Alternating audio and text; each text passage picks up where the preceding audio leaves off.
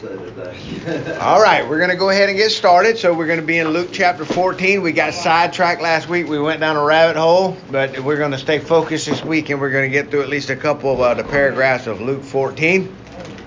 So remember, we're studying the life of Christ through a harmony of the Gospels, and we've gotten into a particular section of the life of Jesus where Jesus is beginning to teach us in parables. We've seen parables in the past before. Remember, a parable is a heavenly story with an earthly meaning. If you go and you take communion, right? You take the Lord's Supper, that is basically a parabolic teaching or a metaphorical teaching.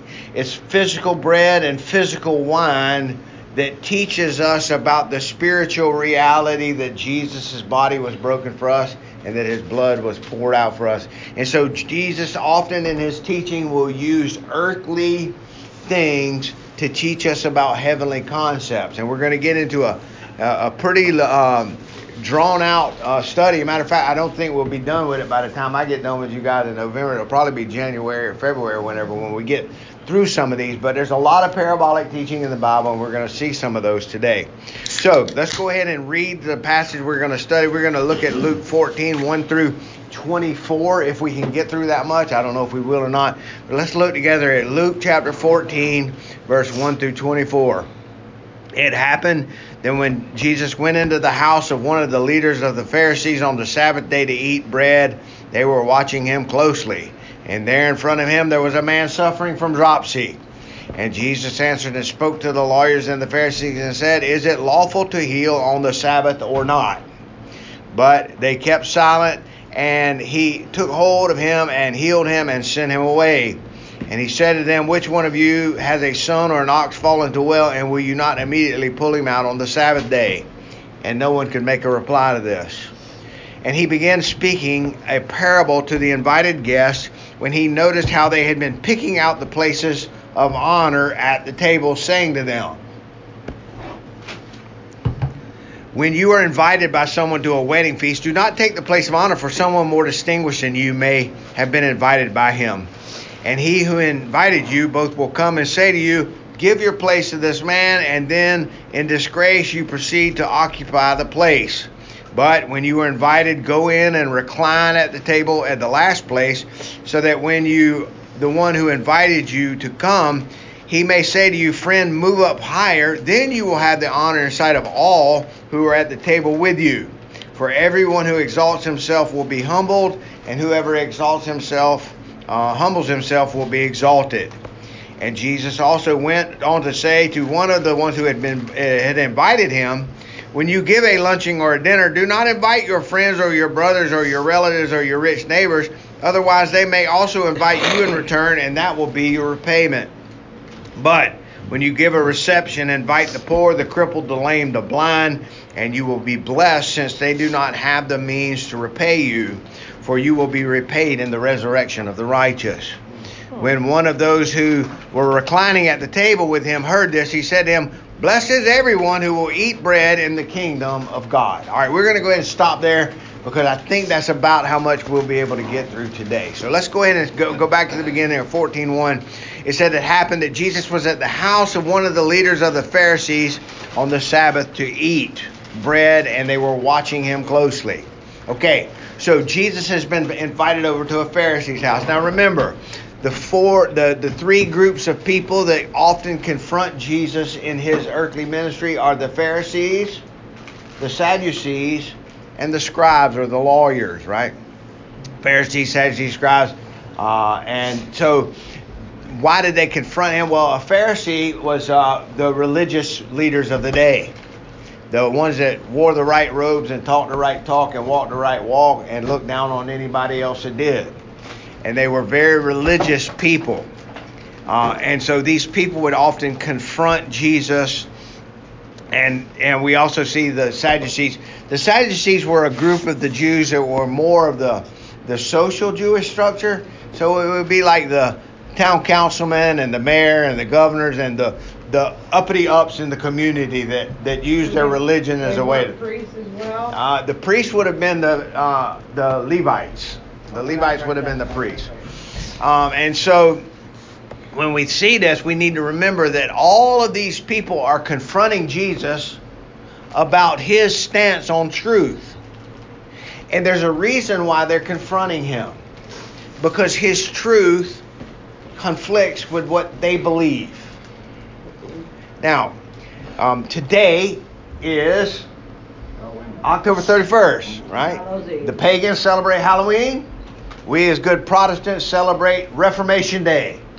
October 31st is the day that Martin Luther went and nailed the 95 Theses to the church door, right? We had that service on Sunday. All right. Well, one of the basic arguments that Martin Luther was presenting to the church at Rome was their basis of authority and truth. This is very important because it applies to us today as well. You're talking about Martin Luther? Martin Luther, yeah. Okay.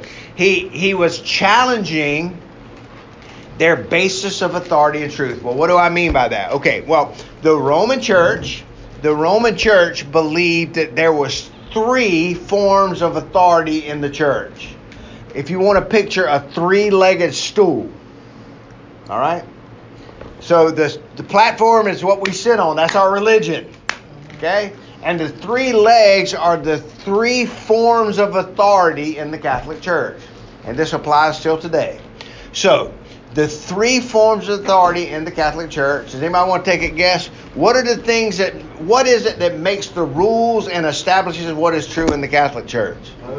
The Pope is one of the legs. So this man literally has the same level of authority to make and declare truth in the church that the Bible does. He is the one that can interpret the Bible and tell you this is what it means, and his rule has just as much weight. Now remember, I'm sitting on this religion, right? And all 3 of those legs have to be the same length, because if they're not, what happens? It wobbles, right? Not only that, but if you take one of those legs away, what happens? The whole structure falls over. Okay, so we have the Pope. It's actually known as the Magisterium. That's one of the legs in the church. All right, in their church. The second leg would be the Bible. Every Catholic believes in the Bible. Right? Catholics believe that we are saved by faith. They believe that.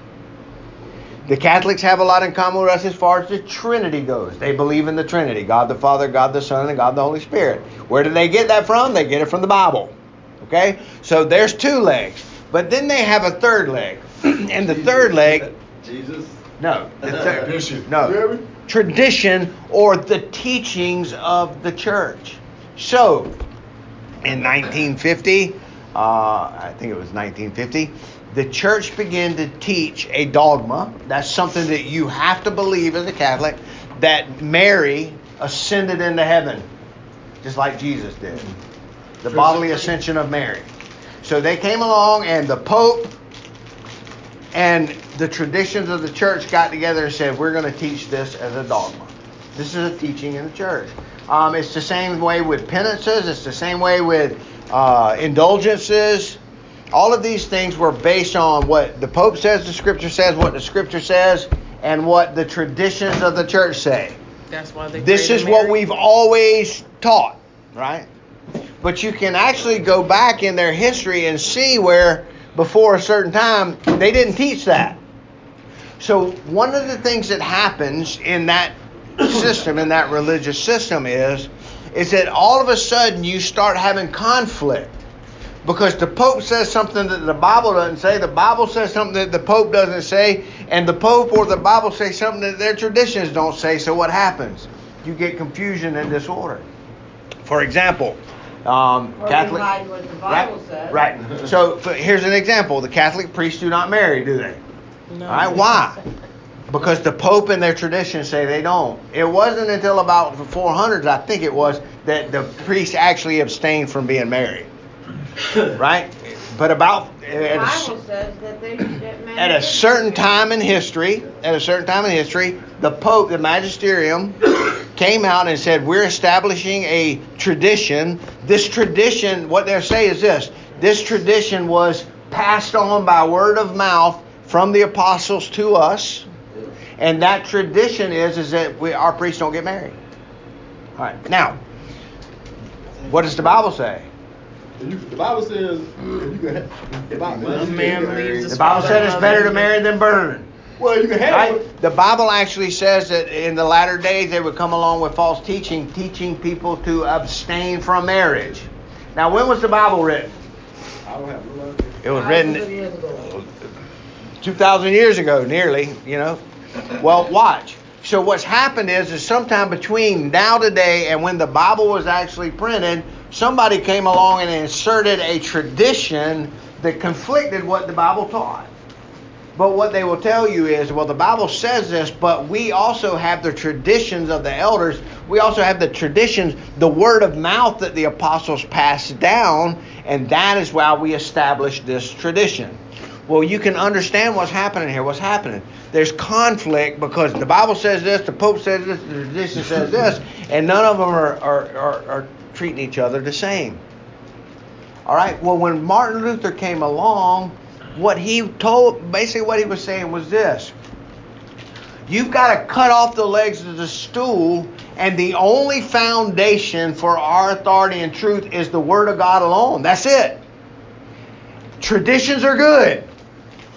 The leaders in the church are good as long as they are walking in accordance with what the Scriptures say. So what Martin Luther is basically saying is there's only one leg. There's only one foundation to the stool, and that is the Word of God. And the traditions and the leaders in the church are built upon what it says, not the other way around.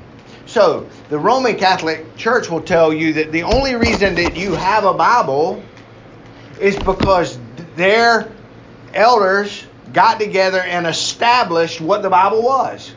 They are the ones that determine which books go in, which books go out. So what they're saying is our magisterium and our traditions have now dictated what the Scriptures are. You see what's happened? They flipped it on their head. All right. I'm bringing all of this up because this is the very same thing that's happening with Jesus here. You've got the religious leaders. You've got the Scriptures of Moses. And you have the traditions of their religion, the Mishnah, the oral traditions of their church. And Jesus is coming in and basing everything based on what? What is Jesus basing everything that he teaches on? The Scriptures, the Old Testament Scriptures. Well, the Jewish church is doing the exact same thing the Roman Catholic Church is doing, is saying we have the Scriptures, we have Moses, we have our oral traditions, and we have our Pharisee, our rulers, our Sanhedrin, our top 70 guys. They're the ones that call the shots. And so Jesus is coming in preaching a truth that is based simply on the foundation of the Word of God. And what's happening? It's exposing the leaders who are living the wrong way. It's exposing their oral traditions that are contradictory to what God's Word says. And they're exposing them for not relying on the Scriptures. They're relying on their traditions. They're relying on their leaders. They're relying on this is the way that we've always done it, instead of relying on the Word of God alone. Do you think that's why they hated him so much? They hated him because he was proclaiming a truth that they were not standing in. They hate him in the same way that somebody comes to you and calls you out on something that you were doing and you know you're doing it. And you get angry at them because they bring up something that you know you're guilty of. Didn't Paul say right? Men should marry if they have to marry, go ahead, but if it's they better. Can't, they be serve God. Yeah, so the scripture says it's better to marry than to burn. So if you can't control your physical desires, you need to just marry and raise a family. But it also says, so for my instance, I'm the pastor of a church now. I'm not married. The Bible says that you're supposed to be the husband of one wife. And there are some people, some traditions that say if you're not married, you can't be a preacher. You see? There are some traditions that say if you've gotten divorced, you can't be a preacher. Well, what do? Do we trust what we've always done? Do we trust what tradition tells us? Or do we go to the Word of God? Well, the Word of God says that Paul said if you're not married, don't seek to get married, because by not being married, you can devote your entire time and your emotions and all of who you are to the Word. So the Bible says Paul says you're not married, don't seek to be married. Yeah. And so watch this. What verse in the I can Bible- tell you this: if the Lord were gracious enough to drop a God-fearing, God-honoring wife into my life, I'd get married. Like I wouldn't have a problem with that. But now I'm happy. I'm actually content because I can put all of my time into helping to build the kingdom of God there on the islands, and I can put all of my time into studying the Word and coming and teaching classes. I don't have kids that I got to go to soccer games for. I don't have all of these extra things. I don't have, and what Paul said is you got to keep your wife happy, and that's a lifetime. Hold on. Right? So you tell me a man can't serve God and serve his wife? No, That doesn't make sense. nobody said that. Why would you No, say- nobody said that. What Paul said is, if you're not married, don't seek to get married, because if you're not married, you can devote everything to the church. But the man who is married has to take care of his wife. It's going to pull him away from those duties. He has the obligation to take care of his wife now that he's maybe spouse, now that the two are one. The plenty of pastors married, they serve God and they serve their wife. You're not listening. I'm listening. Either way, listen. Either way is biblically sanctioned. If you're not married, you can teach. You can be a preacher. If you're married, you can be a preacher. The Bible teaches that if you're divorced for a sound reason, if your wife has been running around on you and everybody in the community knows it, you have the legal right, if you so desire, to divorce her. And that divorce is sanctioned in God. God hates divorce, but God made that a means of getting out of a relationship where somebody's being unfaithful. He actually said that that there's only a couple reasons why you can divorce, and one of those is because of adultery. So, if I am a pastor of a church and I get married, and let's just say, give for example the church I'm in now. Okay, so if I'm the pastor of the church, I'm single, and we're growing, and everything's going good, and God sees fit, or maybe I see fit to find a wife, and for a year or so we happily ever after, but all of a sudden she starts running around with somebody in the community, and one of my deacons comes to me and said, "Hey, your wife is cheating on you." I confront her about it, and she actually says, "Yeah, I've been cheating. Do I have the right to divorce her?" Yes. Now, watch. Does that disqualify me from being a pastor now? No. Well, there's some churches, in some traditions, in some churches, I am now disqualified. You see? So what are we to do in a situation like that? We're to go to the Word and let the Word determine what we believe and why we believe it. And that's what Luther was saying when he nailed those things. Luther wasn't trying to destroy the Catholic Church. He was trying to conform it and get it back to walking in God's Word as opposed to living in traditions and trusting in the magisterium. So Jesus is doing the same thing here. He's gone to this Pharisee's house. Why did they invite him over?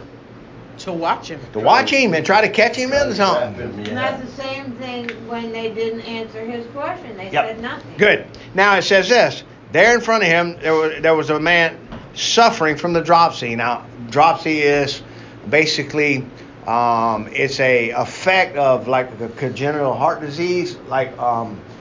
So have you ever seen somebody that's got like a whole bunch of extra fat all over them because of water retention? Like their legs might be swollen up a whole. Lymphedema. Right. What happens is your heart is not strong enough to pump all of the water out of your blood, to get it into your kidneys and get it out of your body, and so you swell up. When your kidneys start failing on you, that's one of the things that happen. But so this man is suffering from a disease where he's got drought, where he's swollen. And so Jesus, they were in front of the man that was suffering dropsy. Jesus answered and spoke to the lawyer and the Pharisee, and he said, he's asking them a question. He said, "Is it lawful to heal on the Sabbath day?" They didn't say anything. Right? But they kept silent. And he took hold of him and healed him and sent him away. All right? Jesus is asking a question. And what is that question going to do?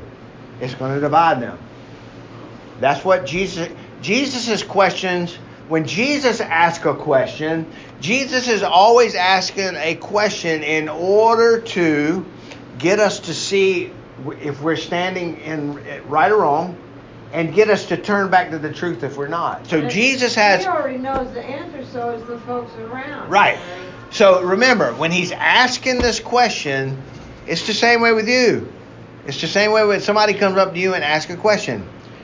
They're either asking you that question because they want some truth, but sometimes people ask questions because they want to avoid the truth. Like, as long as I can keep you debating over something, then I don't have to come to a sound reason. Deflect. Yeah, it's a deflection, right? So, not only that, but so Jesus asked questions. Those questions that Jesus asked are always questions that seek the glory of God and the truth. That's the point of his question, to get you to see whether you're standing in truth or not, or to recognize you're not standing in truth and get you to turn back to God. Now, the devil asks questions too. But when the devil is the one asking the questions, the purpose of the devil asking the questions is to get you away from God. Think about it in the garden. What he asked, the first question in the entire Bible is the serpent asking Eve, did God really say that? Now, the devil doesn't have the power to already know their answer like Christ does. He's not omniscient. But you need to understand this. The devil knows the Bible better than any of us. I know. He quoted it at Jesus, trying to get Jesus to stumble. Knows what Right. So the devil will take the words of God and twist it around and make it say what he wants it to, anything but the truth. But what he asked Eve, think about it, he asked her a question. Did God really say that? Did God really say that you couldn't eat from all these trees out here? Well, the reason that the devil is asking the question is to separate her from God's truth. You see how that works? Plant a seed of doubt. Yeah. Well, I don't know if God really said that or not. Did he mean Right? it like that? Here, Jesus is asking the question for people to recognize they're not standing in the truth and to come back to the truth. You see the difference in the two objectives? The devil is asking a question to separate us from the truth. Jesus is asking the question to bring us into the truth. And so you will see all the time, I have people come up to me every day and ask me questions. All right. I'll give you a perfect example. Are we under the Sabbath anymore? Like, we're not in Jews. Why do we have to honor the Sabbath day on Saturday? Like, we're not under that anymore. And what they're doing is they're not. What they're really doing is a lot of the people that are asking that question are people that don't want to come to church on Sunday, so they're looking for a loophole to get out of it. Right. All right. But there are actually some sincere Christians that will come to you and say, why don't we honor the Lord on the Sabbath day like the Jews did on Saturday? Right? He rose on Sunday. Right. So, I'm trying to bring that up to get you to see the difference in the approach of the question. One person might ask me about the Sabbath because they want to go to Atlanta and watch the Falcons play football on Sunday. Right? And they need a loophole so that they don't have to be at church on Sunday. All right? And now I'm going to step on some toes of people that I know and dear friends of mine. And something that I was guilty of all of my life. Some people want to go fishing on Sunday. Some people want to go watch their kids play a baseball tournament on Sunday. Right? And so what they'll say is, well, we're not under the Sabbath, so we don't really have to go. Is that more to make it wrong? Huh? Is that more to make it wrong? You have to answer that for yourself. No, I'm asking. So watch. Well, fishing sounds like to me it's Your not heart, really what your work. heart leads I mean, you so many to. people do it as recreation or as pastime. Right. All right. So, okay. All right. Now watch. The reason that I'm bringing up the Sabbath thing is because we could spend the rest of our class today chiding back and forth about what's right and what's wrong. That's not the point I'm making. The point I'm trying to make is this. The approach of your question shows the source of your heart. Am I asking this question because I want to know the truth? Or am I asking this question because I'm trying to avoid a truth I already realize that I'm not standing in? And so when Jesus is asking these questions, he's asking these questions so that people will either turn back to the truth and receive it, or understand that they're not in the truth, and then that truth will condemn them. So he asked them, he said, is it lawful to heal on the Sabbath day? Am I breaking one of Moses' law by making this man well? That's what he's asking them. Am I breaking Moses' law? Teacher's got to ask first. Right? Am I breaking Moses' law by making this man well? And what are some of them people thinking? Yes, you're working on the Sabbath day. You're doing work. And we're not supposed to work on the Sabbath day. Right? Well, the reality is that Jesus gets them 3 or 4 different times about the Sabbath debate. Because one thing he said is your Levite priests work every Sabbath day. And they're not standing in a contradiction to Moses. Right. As a pastor, I can tell you, I get up, I go to church, I'm at work on the Lord's Day. I work on this. Right? Lord's Day. Somebody's got to work on the Right. Sabbath. Not only that, we got policemen, ambulance drivers, people that do works of mercy, I work. right? People that do works of ministry. Hospitals. You're right. There's all kind of people that are actually working on the Lord's Day, and they're not in violation to the law because they're doing acts of mercy. But again, he uses this example. He said, "Hey, what day do y'all circumcise your babies on?" And every Jew would have said, "On the 8th day."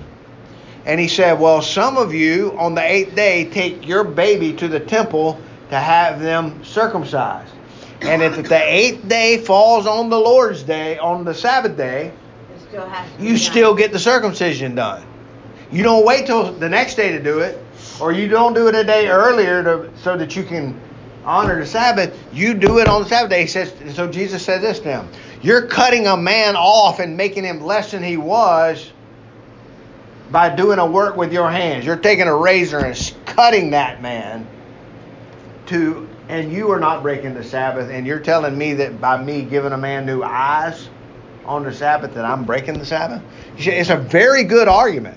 Well, to me, what Christ is doing, the hypocrisy that I have gotten the impression that the Pharisees, the Sadducees, and the whole religious establishment was hypocritical. It was very hypocritical. And everything they did was for their own gain, not for the glory of God. And so Christ confronts them with these things to show that hypocrisy, because, just like he said, can't you heal? Can't you take your ox out of the ditch? Yeah, and we'll get to that. We'll get to his reply to them, his question back to them here in just a second. So again, one of the major conflicts in Jesus' earthly ministry is the constant conflict between his proclaimed living truth and the traditions, the oral traditions, the magisterium, that's the upper elite of the church, and their oral traditions of what the Bible really says. There's a constant conflict between this is the way we do it and thus saith the word of the Lord. Now, I'm going to give you a living example of that. I think I may have even shared this with you in the past. It's one of my favorite ones. I'm a Southern Baptist, and as a Southern Baptist, we use Welch's grape juice in our communion services, all right? I just removed my letter of membership from my church that I love dearly in Effingham County and brought it down here. Well, at a church in Effingham County, they have the outer rings are grape juice and all of the inner rings are wine. So you can have the option of either using Welch's grape juice or you can have the wine. But if you go to a Lutheran church or you go to an Anglican church, I can promise you there is no Welch's grape juice in there. It's wine. All right? It's wine. Now, as a Southern Baptist, I had been taught all of my life that Jesus never would have drank wine. Jesus never turned water into real wine. He turned it into grape juice. Okay. I was taught that all of my life. That's the tradition of our church. So what do we serve? We serve grape juice. And you know what? In my new church, guess what we're going to serve? Grape juice. Because I think it's the fruit of the vine, and I am not willing to flip the apple cart over on his head just to upset people who have been living in a tradition. You see how that works? Let me ask a question here. Why do they put new wine in new skins and old wine in old skins? For the fermenting process. That's Right. right. And what happens in the New wine fermenting is not process? fermented. It gives off CO2, and that is due to the fact that the sugar is turning to alcohol. Good. Right. All right. Hold that thought. We're going to address that in just 2 minutes. That is a perfect thing that we need to bring up. All right. Now watch. So all of these different churches have all of these different rules. Well, here's the reality. So I am a Baptist, and I can tell you that since about the turn of the century, since the early 1900s, y'all remember a thing called Prohibition? Okay, I can tell you that ever since Prohibition, from the time of Prohibition until today, Baptist churches have been serving Welch's grape juice. All right? Because during Prohibition, it was hard to get hold of the stuff because nobody was producing it. And not only that, it was a sin to drink. Like you were a sinner if you drink wine. Right? Right? You're a sinner if you do that. Okay? So, what is the Baptist church going to do? Because here's the reality. About the time of Prohibition, a Methodist deacon named Mr. Welch came up with a process to pasteurize grape juice. What does it mean to pasteurize something? Keep it from fermenting. Sterile without fermenting. Keep it from fermenting. We pasteurize our milk. If you don't have pasteurized milk, then in a matter of 2 days, it's going to be sour and you ain't going to be able to drink it. But Louis Pasteur learned to pasteurize milk, and now we can keep it for 10 to 12 days.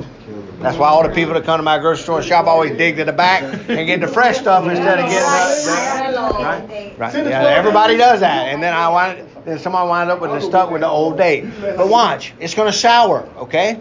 Well, during the times of Prohibition, a Methodist deacon who wanted to make sure that his church had something for communion figured out a way to keep the wine from fermenting.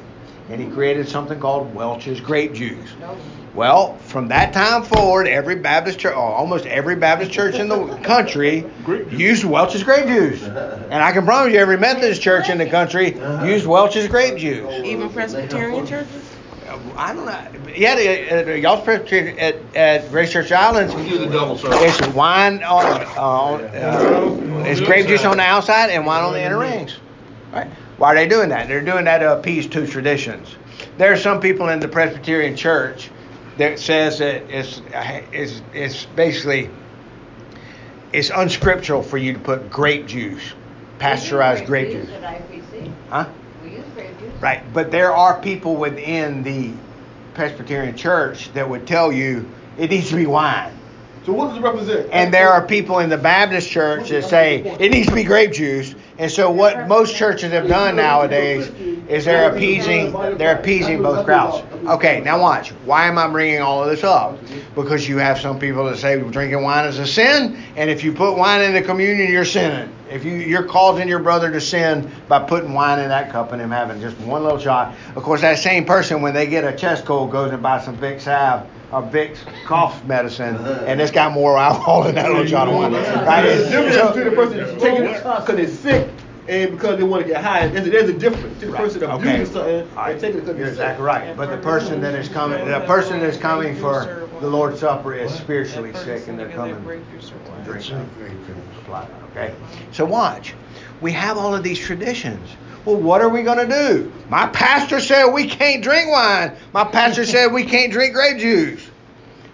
My traditions say that this is what we've always done. We've always served grape juice. What we have to learn how to do is we have to understand that we love one another. I'm not going to bash anybody in the world who serves wine at their communion, and I'm not going to bash anybody who serves grape juice at their communion. I will bash if you use milk or Coca-Cola. It needs to be grape. It needs to be a fruit of the vine. Okay, but I'm not going to smash you for that because there is some leverage or some leeway there. But here's the reality: you, as a wine drinker, and me as a grape juice drinker, should be able to come together in love and say, hey, why don't we put our traditions aside for a minute? Why don't we put our what my pastor says to the side for a minute, and let's go to the Word of God and see what it says.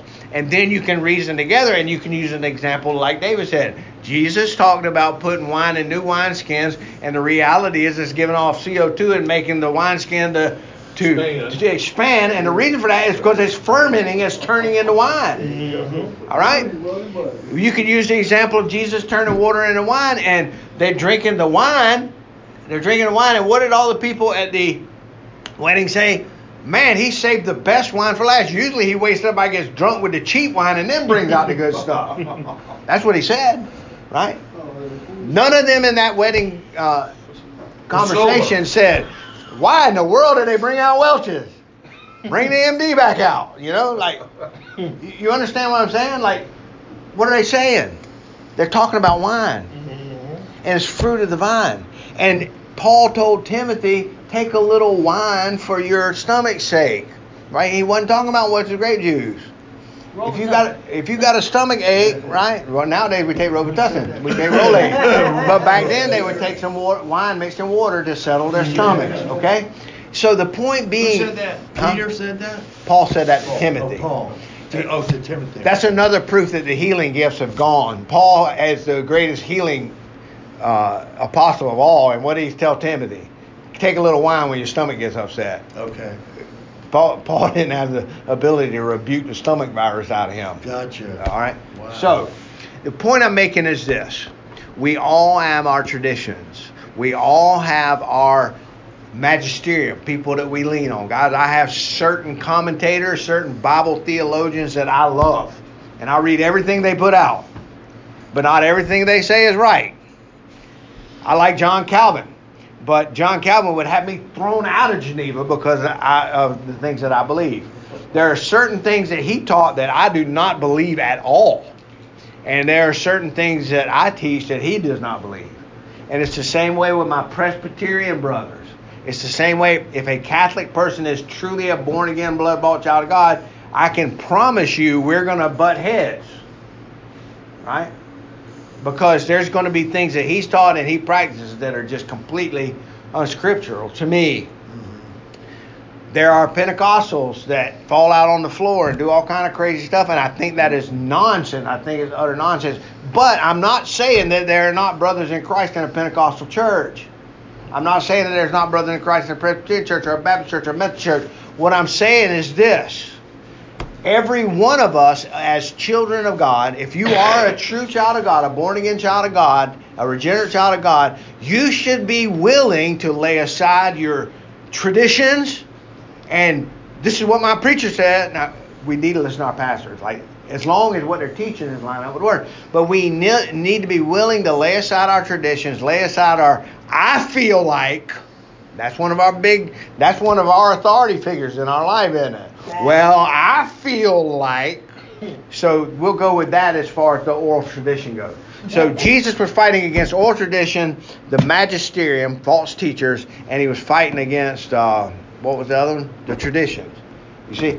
So what we need to be willing to do is lay that aside and say, hey, my Presbyterian brother, why don't we go to the Bible and let's reason together through what God's Word says and see if we can come to the common ground of His truth. Does the Bible anywhere say you can't drink or don't get drunk? It said don't get drunk, right?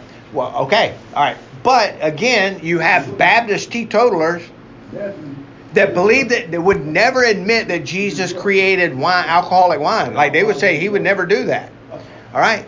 Okay. That he's still my brother in Christ, and I still love him very much. I don't drink today, guys, but there's a reason why I don't drink. First of all, I did enough of it when I was a sinner and a backslidden, wicked man that I don't ever have to do it again. And another thing is I know me, the natural me, and I have no business. One drink's good, right? Two is better. Yeah, that's exactly right. I don't know how to slow down. I'm either going to run out of money or pass out. One of those two things is going to happen. And so I thank God He set me free from the desire to go out and live that life anymore. Amen. All right? But if I walk into a restaurant and my Presbyterian brother is sitting there having a beer, I'm going to sit down at the table with him and enjoy a good conversation and a good meal. I'm not going to smash him over the head because he's drinking. You see? Why? Because I believe that the Scriptures teach. Give me two more and see if you'll pick up the tab. Yeah, I'm not going to cause my brother to stumble, right? But so think about the reality of what I'm saying. We have to be willing to allow our traditions and what we feel to be laid aside and yield to what God's Word says. And that counts for every one of us. Paul says in Corinthians, he says, there's going to be schism, there's going to be division among you. And there's a reason for that. And the reason he said there's going to be division, the reason he said there's going to be schism, is so that the Word of God can be proven true. You see? What is Jesus doing? He's coming in with the truth, and what is it doing? Dividing the room. And not only that, on an individual basis, God's Word should be dividing you. As you read it, you're going to come across stuff and say, what? And you're going to have to go back. Everyone in this room, the minute that I quote the verse, women should be quiet in the church, immediately the hair stands up on the back of your neck. Who you telling to be quiet? You see? Right? But here's the truth of the matter. It says, suffer not a woman to teach, not to be a preacher in the church. Well, I guarantee you that half the churches in Savannah have women pastors. Okay? Well, what I need to be willing to do is I need to be willing to lay aside my tradition and say, what does God's Word say? God's Word said for a man to teach men. Where's that in the Bible? Right. It's in the Bible. It's in Timothy. All right. So watch. What is the point? You understand? What's just happened? The hair's on the back. Wait a minute. My pastor's a woman. All I'm saying is this. We need to be willing to lay aside, well, I feel like, and this is how we've always done it, and learn to lay that aside and say, thus saith the Word. Thus saith the Lord. And it should be not only for our church, there's going to be, listen, I'm going to have disagreements with my deacons, with my fellow members. It's okay. That is okay. What we have to be willing to do is both of us, if the Spirit of God, the Holy Spirit dwells in me, and the Holy Spirit dwells in that person, then both of us will immediately be drawn to what He breathed out and said is true. And we should be able to come together in love and reason together through the Scriptures. We have to know. Yeah, I have to. All right. So I hope that gives you something to think about. I hope that challenges you. I hope that helps you to realize that the truth is a divisive thing. Amen. Father, thank you for this time that you've given us together. Thank you for this chance to come and to study your Word. Thank you for every person that was here. I pray that we will take these lessons, these truths of yours, and apply them to our lives in a way that will conform us to the image of your Son, Christ, and that you will allow us to go out now and share His love and His truth with others. In His name we pray. Amen.